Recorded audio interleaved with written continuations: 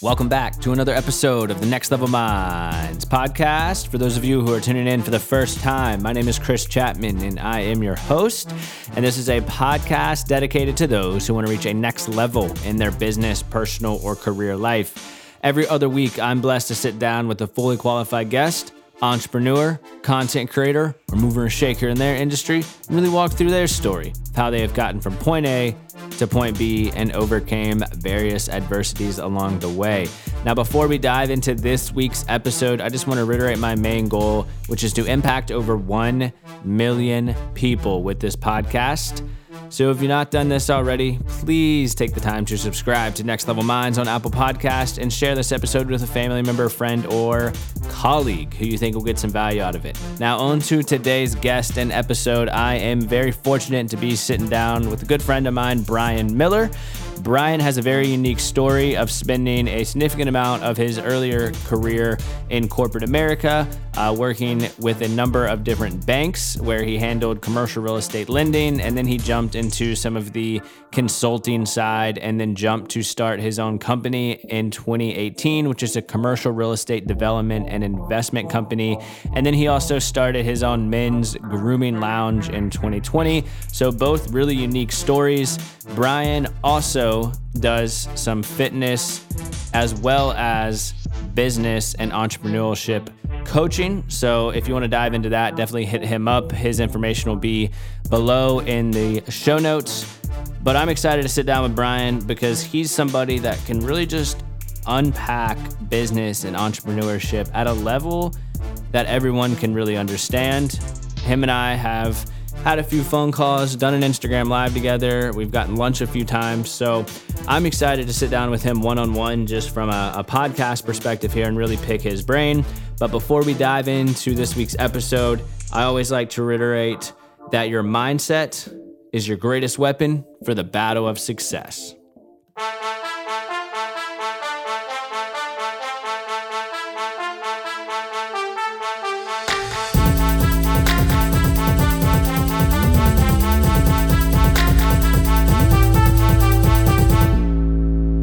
Brian, thanks so much for hopping on the Next Level Minds podcast, man.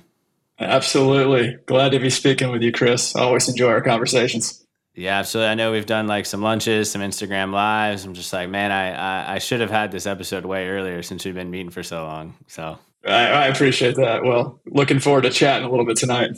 Yeah, but have you had a pretty good week so far? I know we're recording on a Thursday, so. Yeah, the week's been good. I had a couple really busy days going into it. We got 2 construction projects going on right now in my real estate development company. Both are in the site work phase, which is the most complex and risky phase. So been managing that, but last 2 days have been a little bit more manageable relative to the first 2. Yeah. Well, dude, you look high spirits, high energy, ready to go, which I love. Yeah, so. Absolutely. I definitely am excited about it. Yeah, the worst is like when you do one of these podcasts and they've had a crazy week and they're like, I'm just so tired. And you're like, well, you got to bring the energy for 1 more hour, then you can chill. So No, I'm ready to go. But awesome, man. I guess where I want to start is just kind of your background a little bit. I know when I introduced the guest, I always like to say, a little bit about them, which I did, of course. But, nothing better than coming from the horse's mouth. So I'd love if you could just kind of start, around 17, 18-year-old Brian, and then, of course, kind of how you got to where you are right now.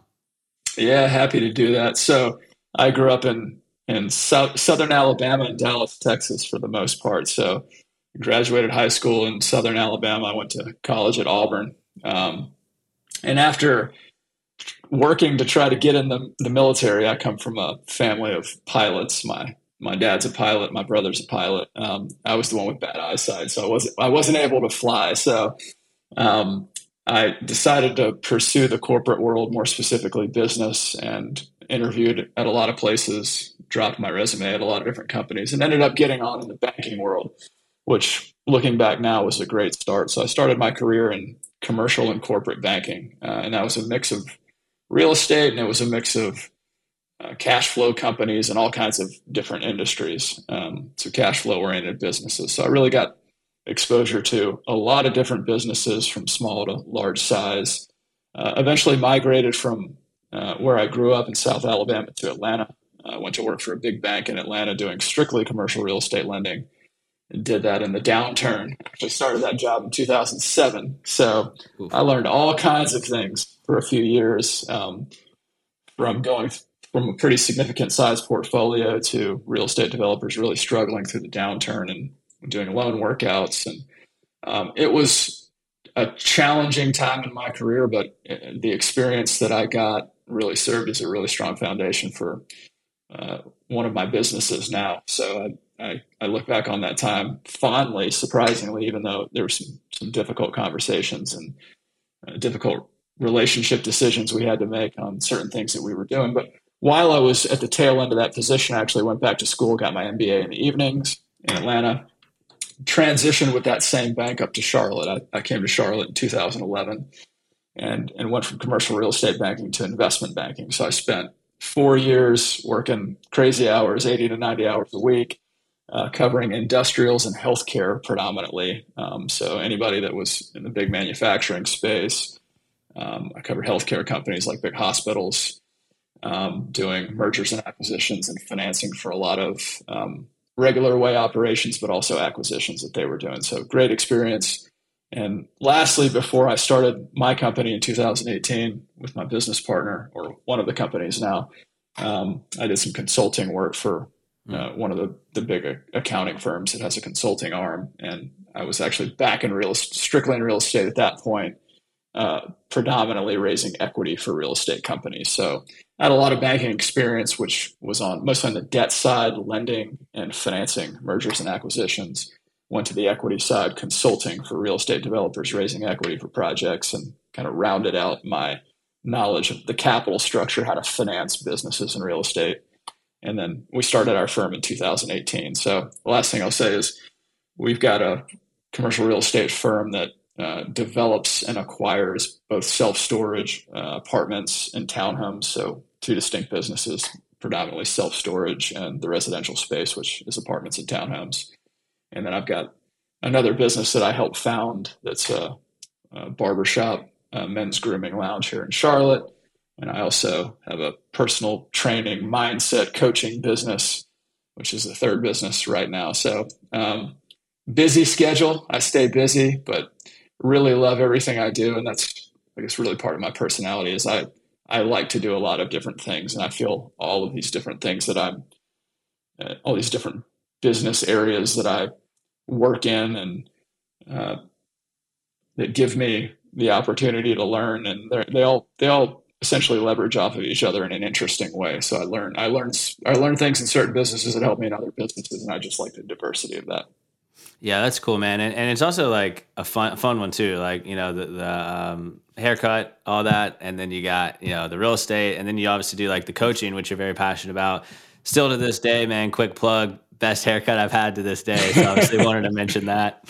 Well, I'll pass that along. But yes, we have a great group of clients at that shop. I'm more passive in that business, but it's an amazing place, inspired by something we saw actually in California a long time ago. But we've got a great group of clients there and some very talented people working there. Yep. And for the record, everyone, Brian does not cut hair. He just is an owner of it. So don't hit him up for a haircut. Yeah, you do not want that. We'll just leave it at that. Yeah, that's funny. So let me ask you this. I kind of piqued my interest here. You're obviously in commercial real estate as kind of one of your main revenue generators with your business. And you mentioned that you were doing CRE lending for a bank. So I feel like it was kind of natural progression. And then you did the consulting. But I am curious, let's just say like you're in an industry, let's just call it engineering, but you're like, man, I really want to start like a restaurant or a brewery or just something not even remotely close to where you're working right now. Do you think you're kind of shooting yourself in the foot where you should go jump and get another career in an industry that you want to start, or is there ways to kind of still do it? No, I absolutely think there's ways to do it. I mean, when I'm coaching people from a business perspective, I do both fitness coaching, but I also do entrepreneurial coaching also. And that's it's a mix of my entrepreneurial background, but also my corporate background. So I think it's a relatively unique viewpoint, and that you can see both of those and give people that are trying to build businesses, whether it's full-time or on the side, which I actually really enjoy helping people that want to do it on the side and ease into it. So I think it's a great way to think about risk as you want to build something. I absolutely think there's a way to move into something that's completely out of what you're doing now. But I think it really requires just digging in deep in terms of starting to educate yourself on that space. And I just like to simply say, just with a volume of information. And I think anything you look into from a business perspective or where you want to learn, there's just infinite information if you get on the internet. But you try to distill that down, at least in the beginning, with people that you know who have had consistent success in that industry. So I think you take the time to seek out those that have had success over and over again. I think if you look at somebody that has had isolated success, it could be an anomaly in the business space, or it could be driven by the cyclicality of a certain business. Certain businesses do well at certain economic times, and the rising tide lifts all boats at those times. And so you can see people who have had success that might not be as adept in a certain space as others. So I try to tell people to find the people in that space that have had success for a long period of time across multiple cycles, maybe starting multiple companies in that space, or they're vertically integrated or something interesting like that, where you know that they are the best knowledge provider. So you start by really filtering down all of the information to what you know has been utilized by people that have been continuously successful. Once you build a baseline of knowledge, you then want to start reaching out to these people directly after you've made some preliminary conclusions about ways you could potentially start, how you would do it, and you want to get constructive feedback from them in terms of how you're going to start and where you're going to start. And it's really a risk mitigation tool to make sure that you're doing it the right way. So that's how I tend to recommend people. I'm working with a couple of individuals right now who are building businesses on the side of their day job. And this is exactly what we're doing, going through this exercise of knowledge building, taking the conclusions that we make, running them by extremely educated people in the space, refining our plan, and then we start to approach market in a very intelligent way. That's awesome, man. So just to recap that, knowledge building with the information, and then going out kind of seeking mentorship from folks that have sustained success in that industry, and then kind of creating a plan after getting, I guess, some of their feedback. That's absolutely right. And I just think whenever you look at any topic these days with the availability of information, you have to find some way to distill that into what is actually going to take you to a place that's actionable in the most likelihood of having success in that manner as quickly as possible. So the way to help you distill all that information is to identify the people who have done it consistently, then educate yourself independently first, and then find creative, intelligent ways to approach them where it doesn't feel like it's a one-way street where you're trying to extract all this information from them. There's a strategy to this. But once you've built that baseline knowledge, you then go to them and you take those ideas to them directly to ensure that you're not missing anything conceptually in what you're doing. No, that's a really good point. And I mean, I think a common rebuttal people say is like, oh, well, what do you expect me to do? Just find this dude's phone number and call him? And it's like, well, no. So you talked about like two-way streak. So kind of what would be that step? And I'm naturally good at that, which is fortunate where how you and I have gotten lunch together and talked on the phone a few times. But some people are like, do I just call? Like, kind of, so what's the approach there, you know? And that's okay. It's okay to be conservative in that respect because there is a strategy to this, right? If you go in flying blind without a plan to approach some of these individuals that are really successful, probably extremely busy, and you come to them without the right approach, they're not going to be as receptive to you, right? So one of the best ways you can start that is with a warm introduction. Okay, do I know anybody that knows this person well that can put in a good word for me in whatever capacity that means for you? So the introduction is warm. That's one way to do it. The other way to do it is to educate yourself on this individual very deeply and intelligently, so you know about them from a business perspective, you know about them from a personal perspective. And when you reach out to them, try to merge the IQ and the EQ a little bit and tell them who you are tell them the work that you've done already to educate yourself on the space, because it shows initiative and it gives them more incentive to talk to you. And then say, hey, I would like 10 to 15 minutes of your time. Very short window, right? So what we're trying to do here is give our own self some validation that we've done some work to get them more interested in talking to us, and then create an opportunity that feels to them like it's a short discussion window, right? And so it's something that they say, I can squeeze in 10 minutes, right? So we want to think about these things strategically. Even approaching somebody that's an expert, this is all strategy and should be thought through. So this is the advice that I give to people who are doing this, because once you've done the work to gather the information, the discussions with the individuals that have been doing in this space for a long time are about as valuable as they can be, because it is going to be the bridge, that last piece that gets you to where you can actually initiate the start of something. And they're going to help you identify any risk that you haven't addressed, or any ways that your strategy might be off. So you really want to do this, and you want to do it with a smart approach. Man, I love that you mentioned that. And if I could go back, because that's how my first business failed when I was working on the mobile travel app that I told you about a couple years ago. Yeah. It's like we had the plan, we had the knowledge, and we reached out to a couple people who had started apps, but like we didn't reach out to anybody who had sustained long-term success in the travel app space. And if I could go back, I feel like we would be a completely different story now. But like we just didn't know how to do it, because information can only take you so far.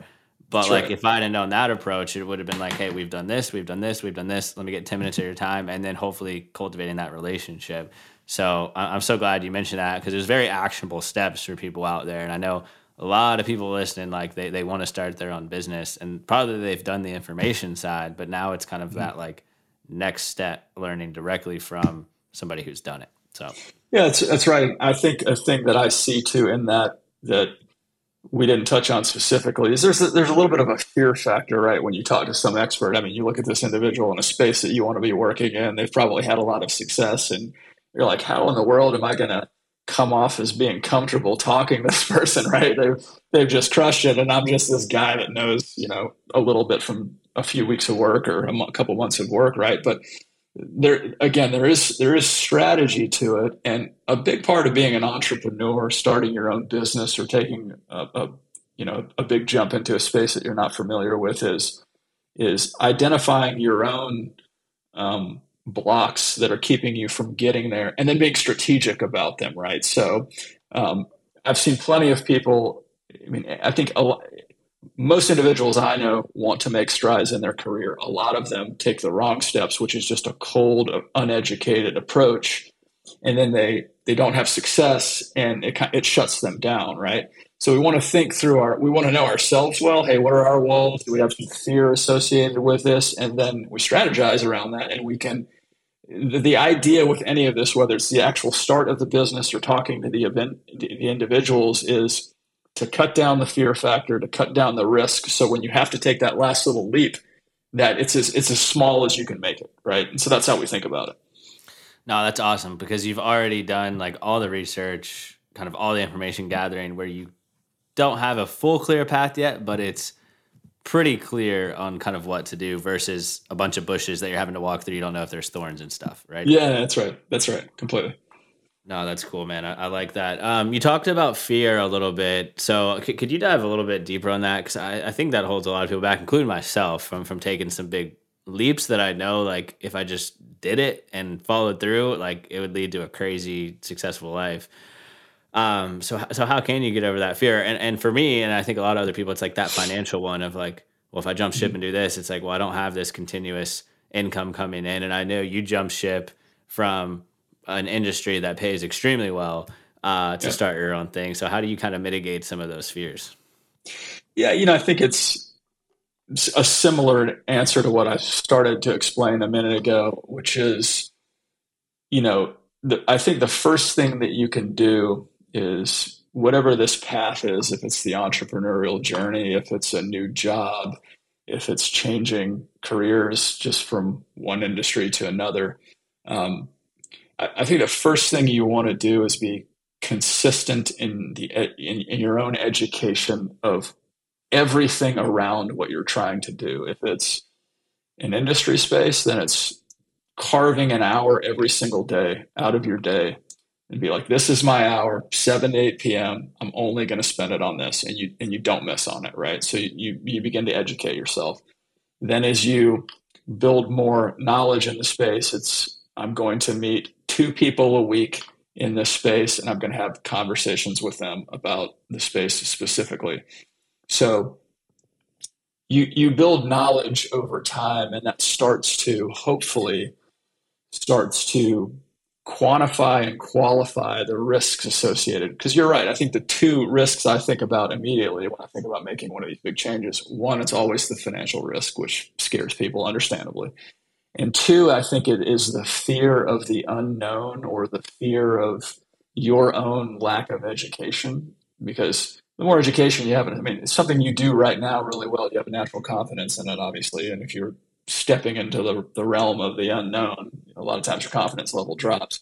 So the idea is to create as much clarity in an unknown space as you can around education, meeting the pros in the space, building up your own financial capacity to where the timing feels better, to narrow that fear factor to the smallest place you can get it. There's always going to be a piece of it there, but you can intelligently lower that until you get to a place where you're like, I can see the other side, and the jump doesn't feel as far. So I think it's putting yourself in a sound financial position, dependent upon the capital requirements of what you're going to do. Educating yourself consistently on the space. That's not only independently, but with other experts. And then the last thing I'll say is, I think when you start a company or you do something new like this, I mean, write down the risks and rewards and start to, in your own mind, mitigate the risks associated with this new business with, ways to approach that risk that makes sense. And so that way, when you run into some of these things, which you will, you've thought strategically about plans to address them. So that's the way I think about the approach. Is I think about it as almost the scale of financial uncertainty and the scale of the unknown. If the fear factor is this big, you reduce it through education, sound financial positioning, and you get it to that small place, and then you can take the leap. Yeah, and you're already kind of thinking through any risks that could be out there. So when they do happen, you're properly prepared versus having a oh no type of moment down the road, right? Yeah, you want to have financial contingency in your plan, whether it's an individual plan. You want to have time contingency if things, you start a new company, you got revenue projection of X for the first 12 months and you don't hit it. Well, there's a time component, there's a financial component. So you're almost, back in my old days, we called it stress testing. I mean, you stress test all your assumptions and everything you do. You stress test your own financial position. You stress test the assumptions about the business. You stress test your assumptions about how fast you're going to get a job if you're changing industry. So, I think critical analysis of all of these things and a thoughtful approach will put you in a place where you're more comfortable with that risk. And the other thing I'll say is if it's a business, I love the idea of starting a business on the side while you have the day job and then just slowly building it over time. Partially what I did. I invested in real estate for a while. I think that's great. I'm working with 2 people right now on a consulting basis. This is exactly what they're doing. And we really feel like there's very limited risk. There's some capital outlay in terms of, let's some initial marketing and let's meet some people for lunch. Let's take some potential clients to lunch and all of that. But it's just so limited because of the consistency of their regular paycheck. So we can really extract a lot of information, refine our plan with only a little bit of capital commitment, and then we go big later when the idea is proven out.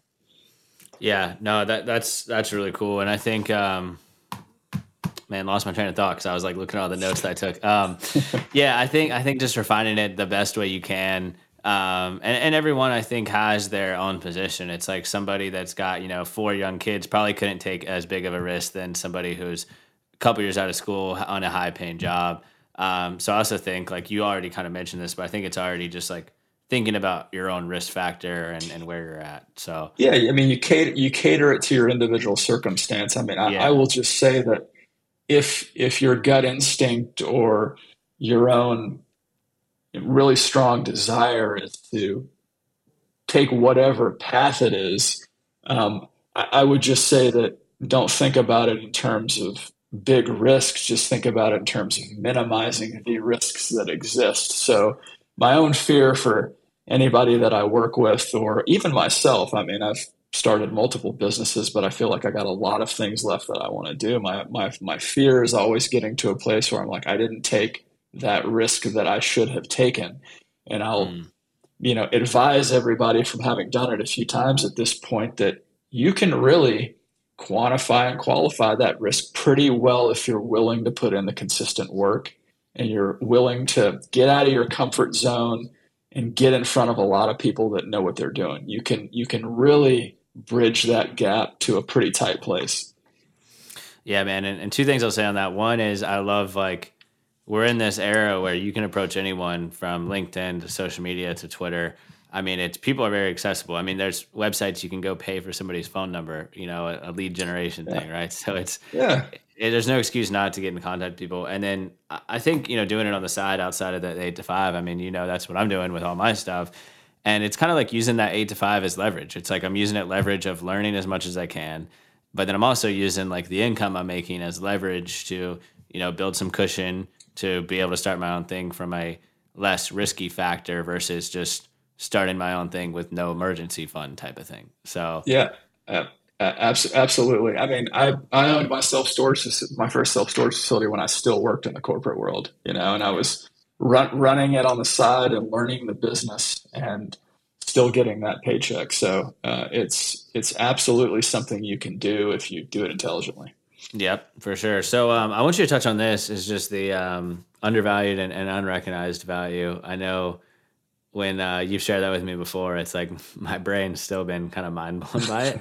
And it's such a Yeah, simple concept, but it's like I've never really thought about that in the way that you yeah. explain. So I'd love if you could just dive in there. Yeah, and this is just a way that I came to identify the way I like to look at the world of business and real estate and the way I like to understand what a good investment is. And it's a little bit broadly derived from just looking at like the public equity markets and thinking about growth versus value, right? So if you're investing in the public markets and you got a financial advisor, he's like, "Hey, Chris, how much growth do you want to have in your equities position versus how much value?" And you hear people like Warren Buffett who've been value investors and they espouse the value investment philosophy, right? I think there's room for both, and I think it also depends on your risk tolerance. But I would say that I orient myself more to the value side of the spectrum, which is I like to essentially find things that I view there to be upside in, or when I acquire an asset or a business, I know that I've made money day one actually, because I've done the work on the market, and I think that there's what we've talked about. It's either undervalued from a business perspective, or there's unrecognized value there, and they sound like the same, and they do have some crossover, but there is some difference. Um, I would say that first I'd say so this is in the value spectrum: unrecognized and undervalued. Unrecognized, and these are my own definitions again, which is how I view the world. Unrecognized is think about like arriving before the crowd arrives. So seeing a trend and being there before everybody else gets there, right? So in the real estate world, a very simplistic example would be like a few years ago, the migration of people from the Midwest, the West, and the Northeast to more Sun Belt markets. So you had corporate jobs moving to the Sun Belt, right? And so if you think about that from a real estate perspective, if you caught that trend early on and you started buying real estate in Sun Belt markets, then you were there before a lot more people recognized that trend, and you saw unrecognized value by the masses. There might have been a few people that saw it, but it was unrecognized. Or we think back, like another example would be like we think back into COVID. If you realized early on that people were going to work from home for this long time frame, and you thought about investing in Zoom or telehealth or something like that, right? So you recognized something early, you got into it from an investment perspective, the crowd caught up with you. Once the crowd catches up with you, more value is built into this specific space, and you recognize the natural appreciation from positioning yourself early. So that's what I consider unrecognized value. Undervalued is more, I think about it in terms of operational efficiency, or I think about it in terms of industry cyclicality getting away from a business. So a couple examples there would be like the self-storage space. I recognized early on that the self-storage space was, and this was through working with a specific company that I was doing consulting work with, was predominantly owned by smaller owners, so very dispersed ownership. There wasn't a lot of larger players in the space that have thought about operational efficiencies in terms of day-to-day running these facilities. So you looked at, and this was like 10 years ago, 75% of the self-storage space was individuals who owned 3 or less facilities. So you could look at it and see that you could make a comparison to something like the apartment space that had already experienced this trend of becoming a more institutional asset class, which means you have bigger investors investing in the space. Apartments used to not be considered an interesting investment from a real estate perspective. People just did office, retail, industrial. Apartments came along, and over time, they developed into an institutional investment. So self-storage, you could look at it and be like, this is not a very institutional space, yet it's needed by a large percentage of the population. It's run inefficiently. It could be more. There could be more value there. So you see these operational inefficiencies, and you go in and you streamline the operations of the business. So another example might be like I like Warren Buffett examples because he's done interesting things. I think a lot of people respect his philosophy. He's pretty consistent. I mean, I think it was right after the downturn, he bought one of the railroads, and Burlington Northern, I believe, is what it was. And the railroads had experienced a downturn in performance relative to things like trucking and relative to things like air travel. And what Warren Buffett looked at it and said, well, there's so much infrastructure here. And he saw the rising fuel costs and energy costs associated with these other transportation modalities, that he actually went in and paid what seemed to be at the surface a huge amount for this rail company. But his whole thesis was that through the cyclicality of business, that it was undervalued relative to how it could perform in the future. So that's the two ways I look at business. Again, unrecognized is being ahead of the herd and a trend that you see coming. Undervalued can be operational efficiencies, or it can be businesses that have a good core foundation, but maybe the market's got away from them and people aren't seeing it anymore, but there's a foundation there that makes sense. So that's the way I look at businesses. I like to have one of those two things, and sometimes it's both, that I can identify in a business and say, I have a very clear pathway to extracting value in this real estate or in this business because more people are going to recognize it, or by creating more efficiencies, I can create value that way. That's essentially my thesis.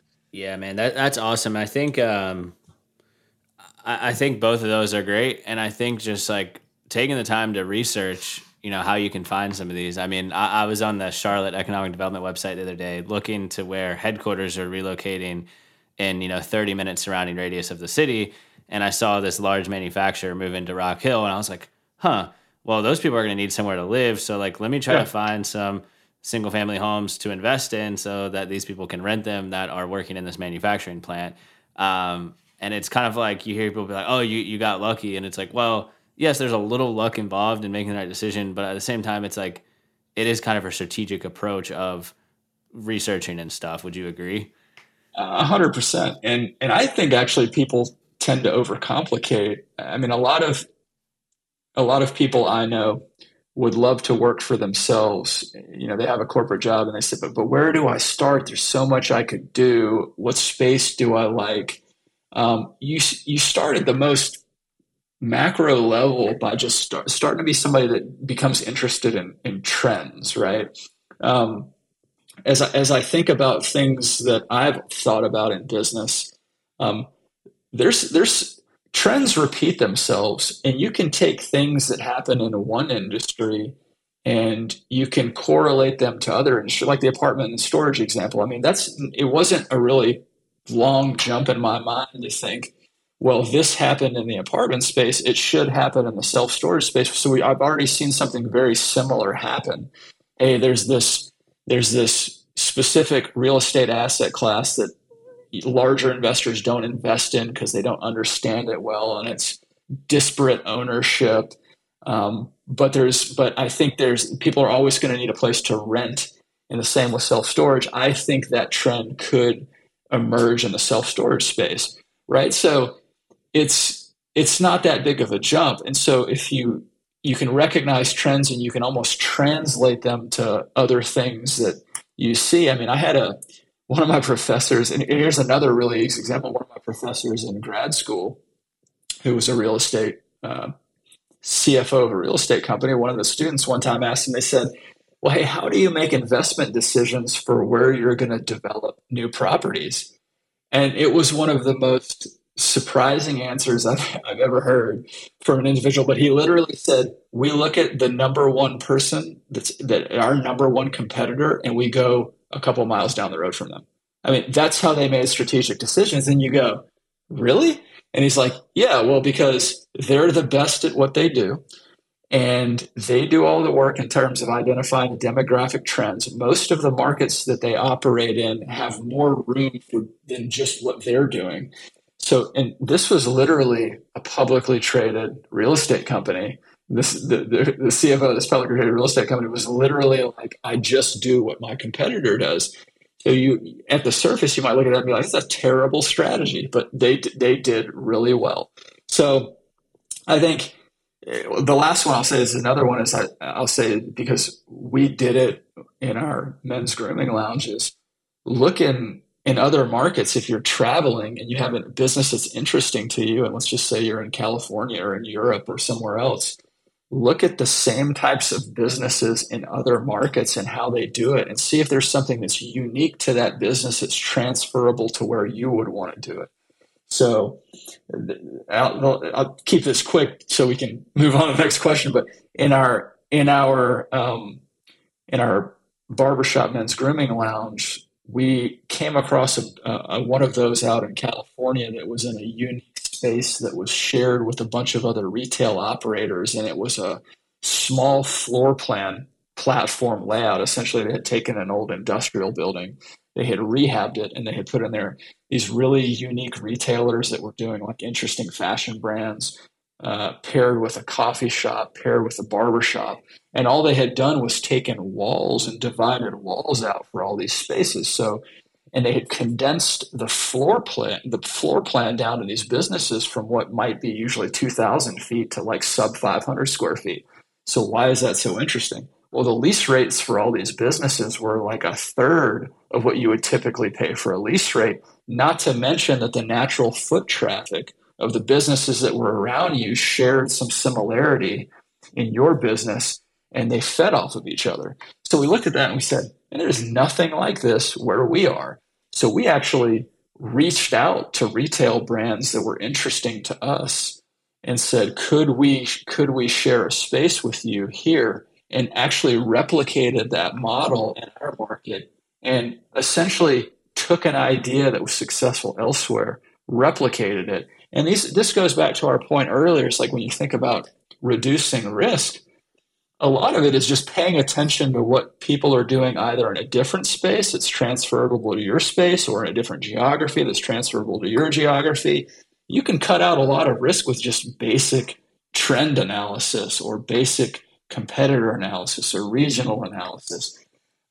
So these are all really interesting ways to think through a business and get to a place where you've identified ways to cut cost, ways to shed risk, ways to identify your target market, ways to do all of these things that really make the risk, again, I like to say, quantifiable and qualifiable.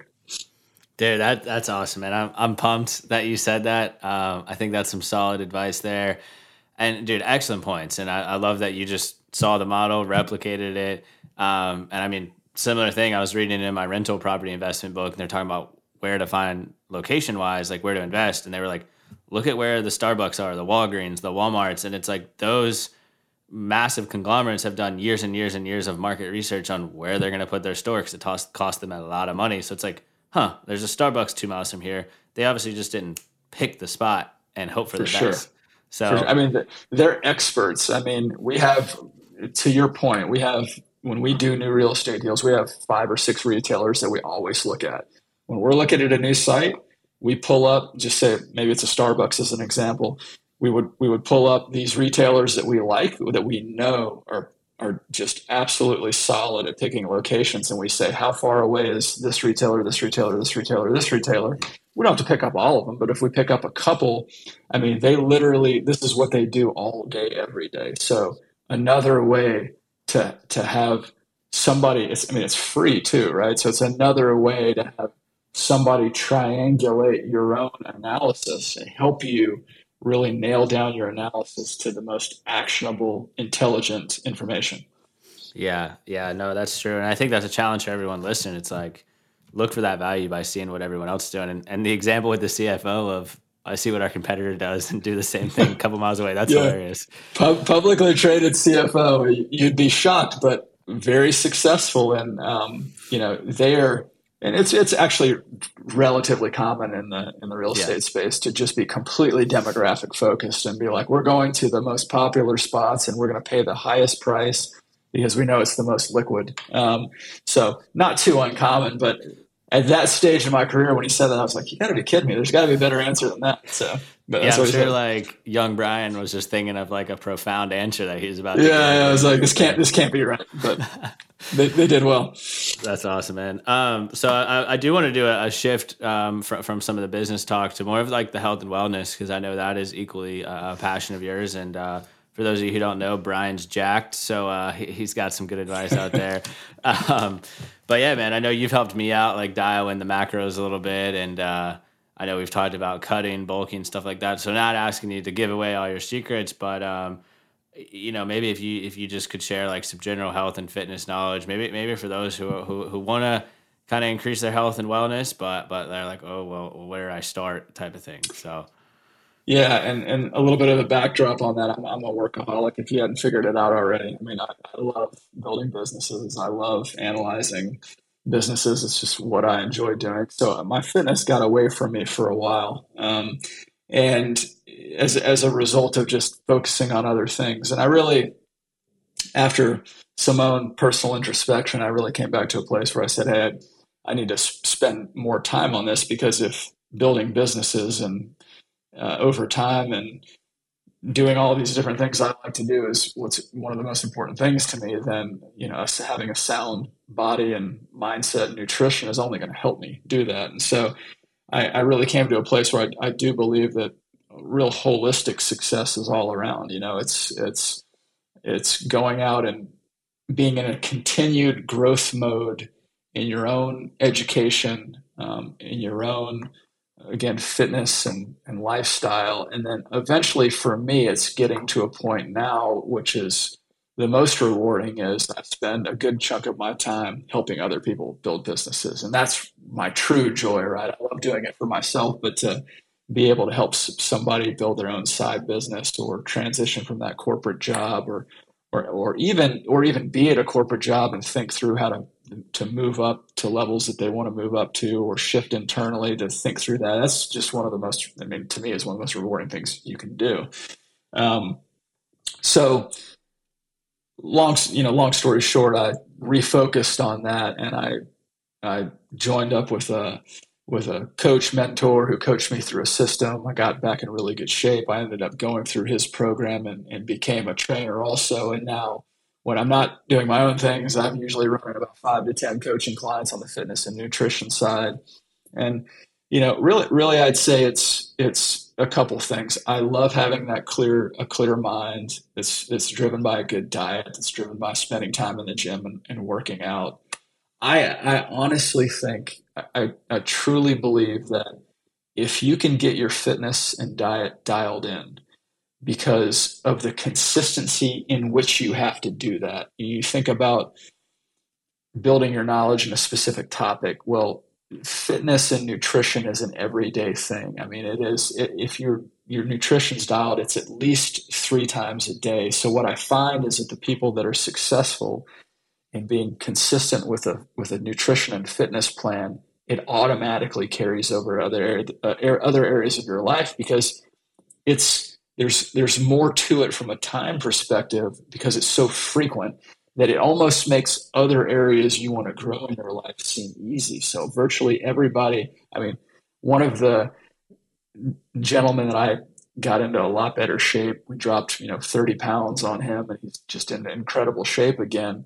He's now a business consulting client of mine, and we're building a business for him that's in the side of his day job, all because that served as the foundation for him to think about a mindset for consistency in something else and changing another area of his life. So I believe it's a very transferable thing. So I love that side of it. Last thing for me personally, I tell people, because I think it's important to really lock down your own consistencies. You got to find your personal purpose and reason for sticking to that fitness and nutrition plan. For me, it was in my real estate business, being in front of investors and really wanting to present in a way that wasn't, I bring a lot to the table in terms of call it an institutional background at big companies, but I wanted to be the whole package. I wanted to bring about a presence when I stood in front of an investor and I said, hey, I'm doing XY project. I'm raising capital. I would love for you to take your money and invest with me. I mean, I just mentally for myself wanted no holes in my game at all. So to stand there and for people to say, this guy seems like he's got it all together. He's in good shape. He takes care of himself. It's clear that he does. And his background's great. And I want to give this guy a piece of my own wealth, which, I mean, you think about it, one of the other biggest motivations I have every day is in my real estate projects, I got people's retirement money, right? So it's a great responsibility to take people's retirement money and go out and say, I've got a strategy and I'm going to deliver you a return on your capital and we're going to put you in a better financial position. I mean, it's a big responsibility, but one that I take on and enjoy taking on.